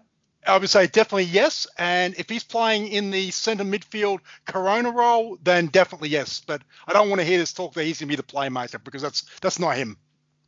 I would bring him back, but interestingly enough, actually more towards the playmaker role. But that does lead into the big question though of how will Warren Moon have this team set up for next year? Because if he's going to keep the same system, which I'm still not sure he's entirely a fan of. If he goes back to that sort of 4-3-3 setup that he used at Lions or something, and he has O'Shea operating in behind a striker, that's where I think he might be better served, especially if O'Shea's got a striker and 2 very attacking wingers to try and play in. Who'd be a coach? I've got him as number 8, Adam's got him as number 6, and you've got him as a number 10. Who'd be a coach? If I'm his agent, I'm sending the audio here and saying, look how versatile he is. Exactly. Okay, so, well, we kind of already touched on this there. So, for me, the area of improvement is just in attack. Now, for me, and same for you guys, I assume, it basically just comes down to how do you want this midfield to be set up? Or how do you want this team to be set up? Because that's probably going to dictate your recruitment. Right now, you probably actually have you could actually probably start Jamie Young, Aldred, Gillespie, Neville, Hingett, and Isaac Powell, and you've got your backline already set in the current setup. But I'm not sure that's necessarily the way that Moon is going to want them to play. I wouldn't be surprised if he opens the team up a little bit more and maybe tries to get a bit more chance creation. I'll be interested to see if he does stick with this formation which worked at the back end of the season, or if he goes to what we've known Warren Moon to coach everywhere else he's been in, that 4-3-3. I suspect, given an off-season and an opportunity to bring in his own players, I think he'll go back to the 4-3-3, which I think will be 1 holding midfielder and 2 number 8/number 10s with license to push forward. You think about, again, with Lyons, Sean Carlos, Mitch Hoare, push forward in those types of roles. I think that'll be what he looks to go with. And I think this squad can play that way, provided you Absolutely. get the right midfield players in to complement what they already have. Look, for me, the area of improvement is simple: score more goals, create, and take your opportunities. I think you need that. I think you need a good number 10. And if that number 10 maybe a Scott McDonald, then you need a striker that's capable of scoring 15 or 20 goals. I think that's the key to it all. I think you've got one of the best goalkeepers in the league. I think defensively, I think you've got a very, very strong team. I think it's the attacking midfield offense where the Raw need to improve if they're going to be contenders next season. Yep, absolutely. Okay. Now, overall, with the recruitment as well, there are going to be a few obstacles as well, because you will need to somehow find a way to make the squad a little bit deeper if you are planning on getting to the Asian Champions League group stage, assuming there is an Asian Champions League group stage next year, which, like a lot of stuff at the moment, does seem to need to come with a little bit of an asterisk of just in case. And not to mention, you are probably going to have a lower salary cap, and I think it is going to be a lot more difficult to recruit visa players as well, because you've essentially got to do it all virtually and hope that when they come to Australia, they get through quarantine without any dramas, and like they're going to probably be a little bit further behind on their fitness training. Well, reading something that Lou Sticker said today, obviously the super agent who's brought a number of players to this league in the last few years, Diamante and Del Piero among them, and he's basically said that he expects A-League clubs and the visa players to use the players who are already here. So I guess he's looking at it thinking that there's not going to be too many new visa faces into the league next year, which is an interesting thought. But again, that probably comes down to, James, the salary cap potentially being reduced by about $1 million or 30%, depending on which way you want to look at it. If that happens, you can understand why visa players wouldn't be coming. Yeah, absolutely. My suggestion is actually still, I finally come around on this, just scrap the cap, let the clubs operate within their means. And look, you might wind up with a little bit of a light blue monopoly. I won't call it a sky blue monopoly between Sydney FC and Melbourne City again, but... Call it a blue monopoly, because the other Melbourne will come good too. Yeah, probably. But I don't know, that's just the way I would go about it. Yeah, I think with the exception of MacArthur, who have to cast the net a lot wider, and they have with Matt Derbyshire apparently coming down for next season. But yeah, look, I tend to agree that I think the recruitment this season, for next season I should say, I think it's going to be either whoever's here as far as the visa players, and then obviously what else you can find sort of amongst the players have been released. Because yeah, I can't even if the borders are open, I can't see this being solved in the next 3 months. This is going to be a season where I think it's going to be local players and those visa players who are already here and have already got contracts. They're going to be the ones that are going to be in prominence. Yep, that's it. Okay, now, for the final part of this show, because we do accept, we've been going for quite a while, so if you're still with us, thank you very much. We know this is much longer than your usual Brisbane Football Review show, but it's the last full podcast you're going to have, well, for a little while at least. So we're going to give you something to drag on for the next little while. So we're going to get a little bit constructive here and talk about some of the players that the Raw could recruit. Now, we're going to keep it locally focused purely because there's just a whole world of football out there. I will say there are two players, James, who got released, Jesse Daly and Ken Dougal, Queensland boys overseas, who could come back. But sorry, go ahead. Yeah, great. I just had to mention those. Kenny Dougal I would happily take. And so, yeah, we're going to try and get a little bit constructive and offer some local options for the Raw to recruit. And we're going to start off with options from, well, the currently high-flying Raw Academy side in the NPL, who are just fresh off a 7-1 win over Brisbane City last night. So quite a few options. We'll go through one at a time and just see who we can come up with for names. We'll start off with you, Adam. Look, I think Scott and I, obviously, who cover the NPL in depth, I think we're in absolute agreement that Harry Talbot, I think, is one that certainly is going to get a look at. Hard to believe that he's only 18 years old. And yeah, but he is a prospect that, especially in that, obviously with the lack of depth in the midfield side at the moment, he is one that's going to be very, very important. And, we've seen him over the last 3 years sort of, develop, physically as a player, his style. He's captain of the youth team at the moment. He to me is the number one prospect in the academy at the moment. And it just shouldn't be too long before we actually see him, get a chance at senior level. Okay, we're going to go alphabetically, and I'm going to throw out another name. Similar in that midfield role as well, and could be one that winds up getting thrust in a lot earlier than expected, just because he only joined the Raw in the last little while. But Keegan Jelicic, the Raw youth games I've seen and commentated on, he looks unbelievably assured on the ball. He's happily skipping past the physical challenges you do get in NPL, and he's got the pace. He's got pace to burn as well. And keep in mind, he was at lines with Warren Moon as well. So I would not be at all surprised if Moon decides, you know what, he's 18, but he's good enough. Let's bring him up and give him a run with the first team, especially if Inman and O'Shea don't return and they do have a hole to fill at playmaker. He might not, go and win the Johnny Warren medal in his first season, but I would not be at all surprised if when Keegan Jelicic comes into the A-League side, he makes an instant impact. Well, firstly, Ari Talbot's a monster, and I think he's going to be a great player going forward. But I'll go for someone different. Two guys who joined the Raw Academy in the last few months, Kai Tipaldo and Alex Parsons. Both of them are at the higher end of the age spectrum in terms of that youth side. It's now or never for both of them. Alex Parsons had a good impact. Kai Tipaldo's on about 8 or 9 goals now for the season, and the last 5 and 3. Exactly, and the last two strikers who scored 10 plus goals in the NPL for the Raw James, Nick D'Agostino and Mirza Muradovic. So if Kai Tipaldo gets to that goal tally, he's in good company. I think both of those might get an opportunity, at least in pre-season, to see if they've got it. All right, we'll go back the other way then, since Scott just picked 2. And another name that I wouldn't be surprised to see shoring up the back line is Hassan Ramazani. He's been all over the place as well, and I'm still not sure what his best position is. I think it's a fullback, but he's got that versatility and very, very smart. He's someone that I think will be a fantastic asset for them. Should he get the call up? Yeah, look, absolutely agree. The other two names I had down were Tipaldo and Alex Parsons, and you can throw in Hassan Ramazani as well in that.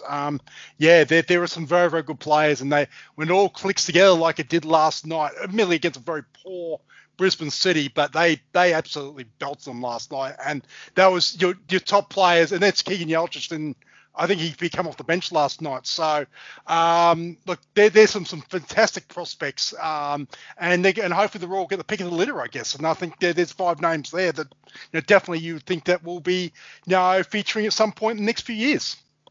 Yep, definitely. Okay, we're going to move on now and try and recruit locally from players with A-League experience. We're going to go through and you want to do the snake draft thing again? Yep. There's three players from this, right? 3. Yep, and we're going to try and One avoid. At a time. Yeah, we're going to try and avoid doubling up as well. So Scott, we'll give you the first pick this time. All right, well, I'll go. No surprise here. Local bias. I'll go for Oscar Dillon. I think the Raw have obviously lost a couple of defenders. I think he could come in and be an absolutely perfect fit in the system that Warren Moon wants to play, whether it's 2 or 3. We've seen how good he can be in the grand final. Of course, James last year for Gold Coast. Delighted he got an opportunity at Western United. Disappointed he didn't get retained, but I think he would be a great pickup for the Brisbane Raw. Yes, definitely. My next pick is actually from Melbourne City and Remy Najarine. I think he's a player that I know Joey Lynch has been quite high on him, if I remember correctly. So I'll trust Joey's opinion there and take him. Adam, you're up. You got 2 picks. It was a very tough list to go on, but I'm going sort of young as far as recruiting, and I think Matteo Cordier from Western Sydney, I think that he would fit in just nicely in midfield, and also Patrick Langlois from Newcastle. I think 2 names I think could actually could do a good job, without expecting superstar sort of, ratings. But I know Cordier was rated very, very highly by the Wanderers. So to see him sort of, available, that's very interesting. Yep. Okay, I'm up next now. And there's a few, I'm tossing up a few options here. There's a part of me that just wants to say Jay Barnett from Melbourne Victory, just to bring another player that the Victory poached back. So I'm going to say Jay Barnett, and he's also another body for midfield. Okay, I've got 2 picks. Sure, yeah. Okay, so it's just tough because I've got about 5 or 6 names I've listed here, so I'll have to choose between 2 of them. I'll go first pick Roston Griffiths. I think midfielder, experienced body in midfield. Whether he's a starting midfield player or somebody who you can bring off the bench, I think he could do a pretty good job for the Raw there. And the final pick for me, I'm going to go romantic. I'm going to say Besart Barisha. He started his career here in Brisbane. let's bring him back here to finish his career in terms of the A-League in Brisbane. I don't know how it would work with Scott McDonald, but let's bring Best back. Why not? Okay, my pick then, kind of in that same, much less romantic way, but Steve Lustica. He seems to just be able to produce. He's a good, option if you need to fill out that midfield as well. So what were my three picks then? I had Nazarene, Barnett, and Lustica. There you go. Adam, your last pick. Look, I had someone else written down, but I was just looking again. I can't believe I missed them, but I call an audible here, and I'm going to go Pacific Nyong'Bari. Is that just so that I have to say his name every week? Sure, why not? Yes. He is a good player. We've seen him for years. He's got his chance of in the hub. And look, I think it would be a handy sort of option. Very very skillful, very quick player. And if we could get his little running mate Aladdin Irabona as well, that would make my day. Yeah, because those two formed quite a good duo in the Y League as well. So, well, there we go. Okay, so those are our three local options. I really wish we'd actually written all of this down. Excuse me. I really wish we'd, written it all down. See how many of those 9 actually end up here? Probably zero. Yeah, zero is what I was going to say. Anyway, we'll see how that all goes. And now our final thing, because I think we're all in agreement that if the A-League clubs do have to get creative with their recruitment, their best option is to dip into the NPL stocks, and that's something that we know Warren Moon is very familiar with. We're all quite familiar with it as well. I think we spent much more time actually analysing these three options than we did the last three, to be honest. Yeah. You and me, yeah, I agree completely. So, Adam, we're going to go back to you for the first pick for this one. For me, Henry Hall. He is absolutely killing it at NPL level at the moment. Look, he had some time at Perth Glory, came back to Lions. You think that he's still chasing a professional contract, and look, the form he's in at the moment, he would not be our place, especially under Warren Moon. Okay, there we go. Scott, your pick too. Aren't you second? No, I'm letting you go second this time. Okay, well, I'll go with his brother Mitchell then, because I think he's the sort of creative midfielder that the Roar could use off the bench. I think we've seen how good he can be when he's at his absolute best. He's missed the first part of the year for Lions, but he's an unbelievable midfield player, and I think he would be a great addition for any A-League side. Just be careful we don't pick too many Lions players, or Rob Scanlon's going to bloody disown us. Yes. Well, in that case, I'm just going to cross off Joe Duckworth then. Because I will point out as well a little bit of inside knowledge. When we were all coming up with our list, I think our challenge was to try and come up with 9, but only have one player per club on each of our lists. I'm disregarding that.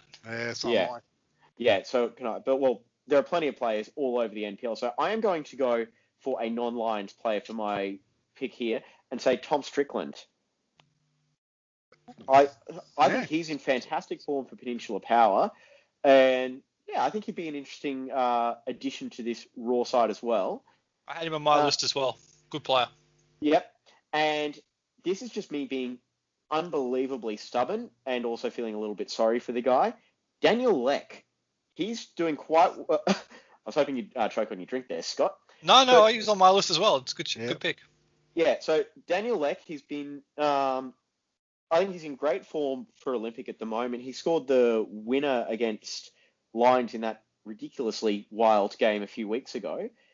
And I keep going back to the fact that I feel like he was released for playing a position that he's not a natural fit at, in that he was filling in at fullback purely because there was nobody else who was capable of filling in at fullback.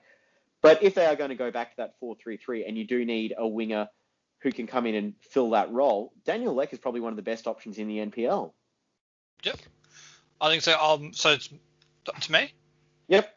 So my second pick, I'll go for a different Olympic winger and say Jez Lofthouse. I think he's been a player who's been on the radar for a little while now. He's shown a bit more versatility this year, James. We've known him as a left winger mostly. He's played a bit of right wing. He's played through the middle. I think he can bring that creative spark to the side that they might be lacking again as an option off the bench.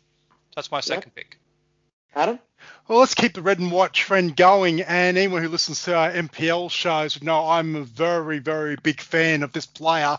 And I say Tasku Sakia as a striking option. I'm not sure how the visa would work, but a player that has experience, not in NPL Queensland, sort of seems to be settling in for Olympic, but also as well, in NPL New South Wales for RP Leichhardt and also in NPL Victoria. So this is a player that has succeeded everywhere he's gone in NPL. So I think the natural next step, if he wants it, would be the A-League. I think he is a great player. And for those who may not be well attuned to the NPL Queensland, he's the guy that scored a double against Melbourne Victory in that 2018 FFA Cup game at Leichhardt Oval when RP had knocked out Melbourne Victory. So he's certainly got national stage presence. Definitely. So that's Ben Carr knocking to us either then? That's the next one that's not going to talk to us. Okay, just robbed him in his front line.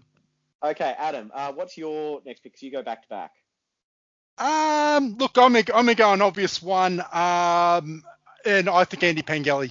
I think, simply, you don't go around and score 50 goals in a season without having some sort of quality. He's had a bit of a wretched time, in 2020. The move to Singapore sort of, fell apart because of the pandemic. He's suffering injury at the moment at Peninsula Power. But look, you give him time, I think he's going to be, a player for the future, a striker that has an eye for goal, and it'd be a no-brainer to give him an opportunity. Definitely, even though I do think striker is probably lowest on or second lowest on the priority list after goalkeeper. But anyway, that's me. Okay, so I'm tossing up between two choices here. I'm actually going to pick a player that I'm going to be seeing up close on Saturday evening when I'm commentating on Gold Coast Knights Brisbane Strikers. I'm going to take the young fullback from Gold Coast Knights, Matthew Schmidt, who I think that left-sided spot I think is still very much up for grabs. And please let me into the Croatian Sports Centre on Saturday night if anyone from Gold Coast Knights is listening. Well, after just taking one of their players, they might not. But I was actually hoping you picked a different Gold Coast Knight because I was choosing between two. So I will disregard that Gold Coast Knight, Max Brown. Unfortunately, goals from midfield. I won't say him. I'll go Tommy. I think we're well and truly past the. I think if we each individually don't pick players from the same club, we'll be fine. So I'm going back to the first club I stole a player from. So Rob Scanlon really won't like me. I'm going to say Tommy Jarrett. I think he's just such a great defender. He's been a really good young defender alongside Matthias Simic there for a couple of years. I think he's a player who is primed for an opportunity in the A-League, and I think he might get it. Definitely. Well, that's 3 rounds through. I will say as well, if you are interested in researching any of these NPL players, every match of every senior competition for All Football Queensland is live on npl.tv, and some of them are even commentated on by me. I won't judge you if you watch the game on mute. I'm glad you've memorised that read. Yeah, I know. It's great. Okay. Do you want to have one more run through of players? If you want, you're first. I am? Yeah, well, you just went last. You just went then, so go. Okay. Well, I would say Joe Duckworth, but I think we've already rated Richlands enough. So I'm actually going to say Aidan Munford from Gold Coast United, the goalkeeper. Sorry, that's what I was teasing before as well, where if Macklin Freak and Max Crockham both opt to move on, I think there are quite a few goalkeepers, Munford and probably quite a few others, that the Raw could opt to get a young backup for Jamie Young. Okay, Adam, over you. Go ahead. Yep, sorry. See, I was gonna go Gold Coast United as well, and I think Sian Cuba. Second pick specialist. Yeah, and also as well, very very handy winger. He's another player, young player of immense talent and potential. And look, I'd love to see him get an opportunity at A-League level. Okay, Scott, last pick. I'll stick with the player I was going to pick then, Max Brown from Gold Coast Knights. Top 10 goal scorer last year in terms of the NPL. He's on pace to do that again this year. Goals from midfield are things that you just can't replace. I think he could be a good addition for an A-League side. Definitely. All right, well... That's 12 and no one said Danny Kim. I'm surprised. Well, we were going to be there. I actually did forget to put the caveat at the start of no Danny Kim because I think we're all convinced he's going to be back with the Raw. Or someone. Oh, yeah, definitely. All right, now we've been going for over 100 minutes, so I think that's going to be it for this edition and season 4 of the Brisbane Football Review podcast. So first of all, we'll say thank you to you, Scott. Thank you, James. Thank you, Adam. And to Adam. Yep. Thanks, Scott. Thanks, James. It's been a great season as always. Can't wait for season 5, whenever the hell that starts. Yes, that's it. Well, stay tuned to our social channels, The Raw Review on Facebook and at BNE Football on Twitter. We're not really going to be going away, though, because we have the fantastic NPL coverage headed up by the two of you with our NPL Sunday night. And live coverage of some feature matches as the season goes on from both NPL men's, women's, and any big FQPL matches as well. The effort you guys put into that is just ridiculously good, so credit to you for that. I'd love to get you on the show one week, James. Yes, well, when I have a free Sunday, I would love to join you. Between my day job and the commentary, I don't have a lot of weekends at the moment. And with NFL season starting, my Sunday nights now finish at about 7:30. But anyway, yeah, so look, it's been a ridiculously long season. As I said, I think 14 months from when we first started recording our FFA Cup preview, discussing that competition last July or whatever it was. I think we're all about due for a lie down. It's been certainly an interesting last 6 months or so as we've been having to record over Skype, learning how to do this via distance. But we should say as well, a massive thank you to everyone who has listened to the show over the season. We obviously wouldn't be doing this without the fan support that we do have, and we hope we can continue to provide the level of coverage that keeps you coming back to us week after week. Nothing more to say here. Yeah.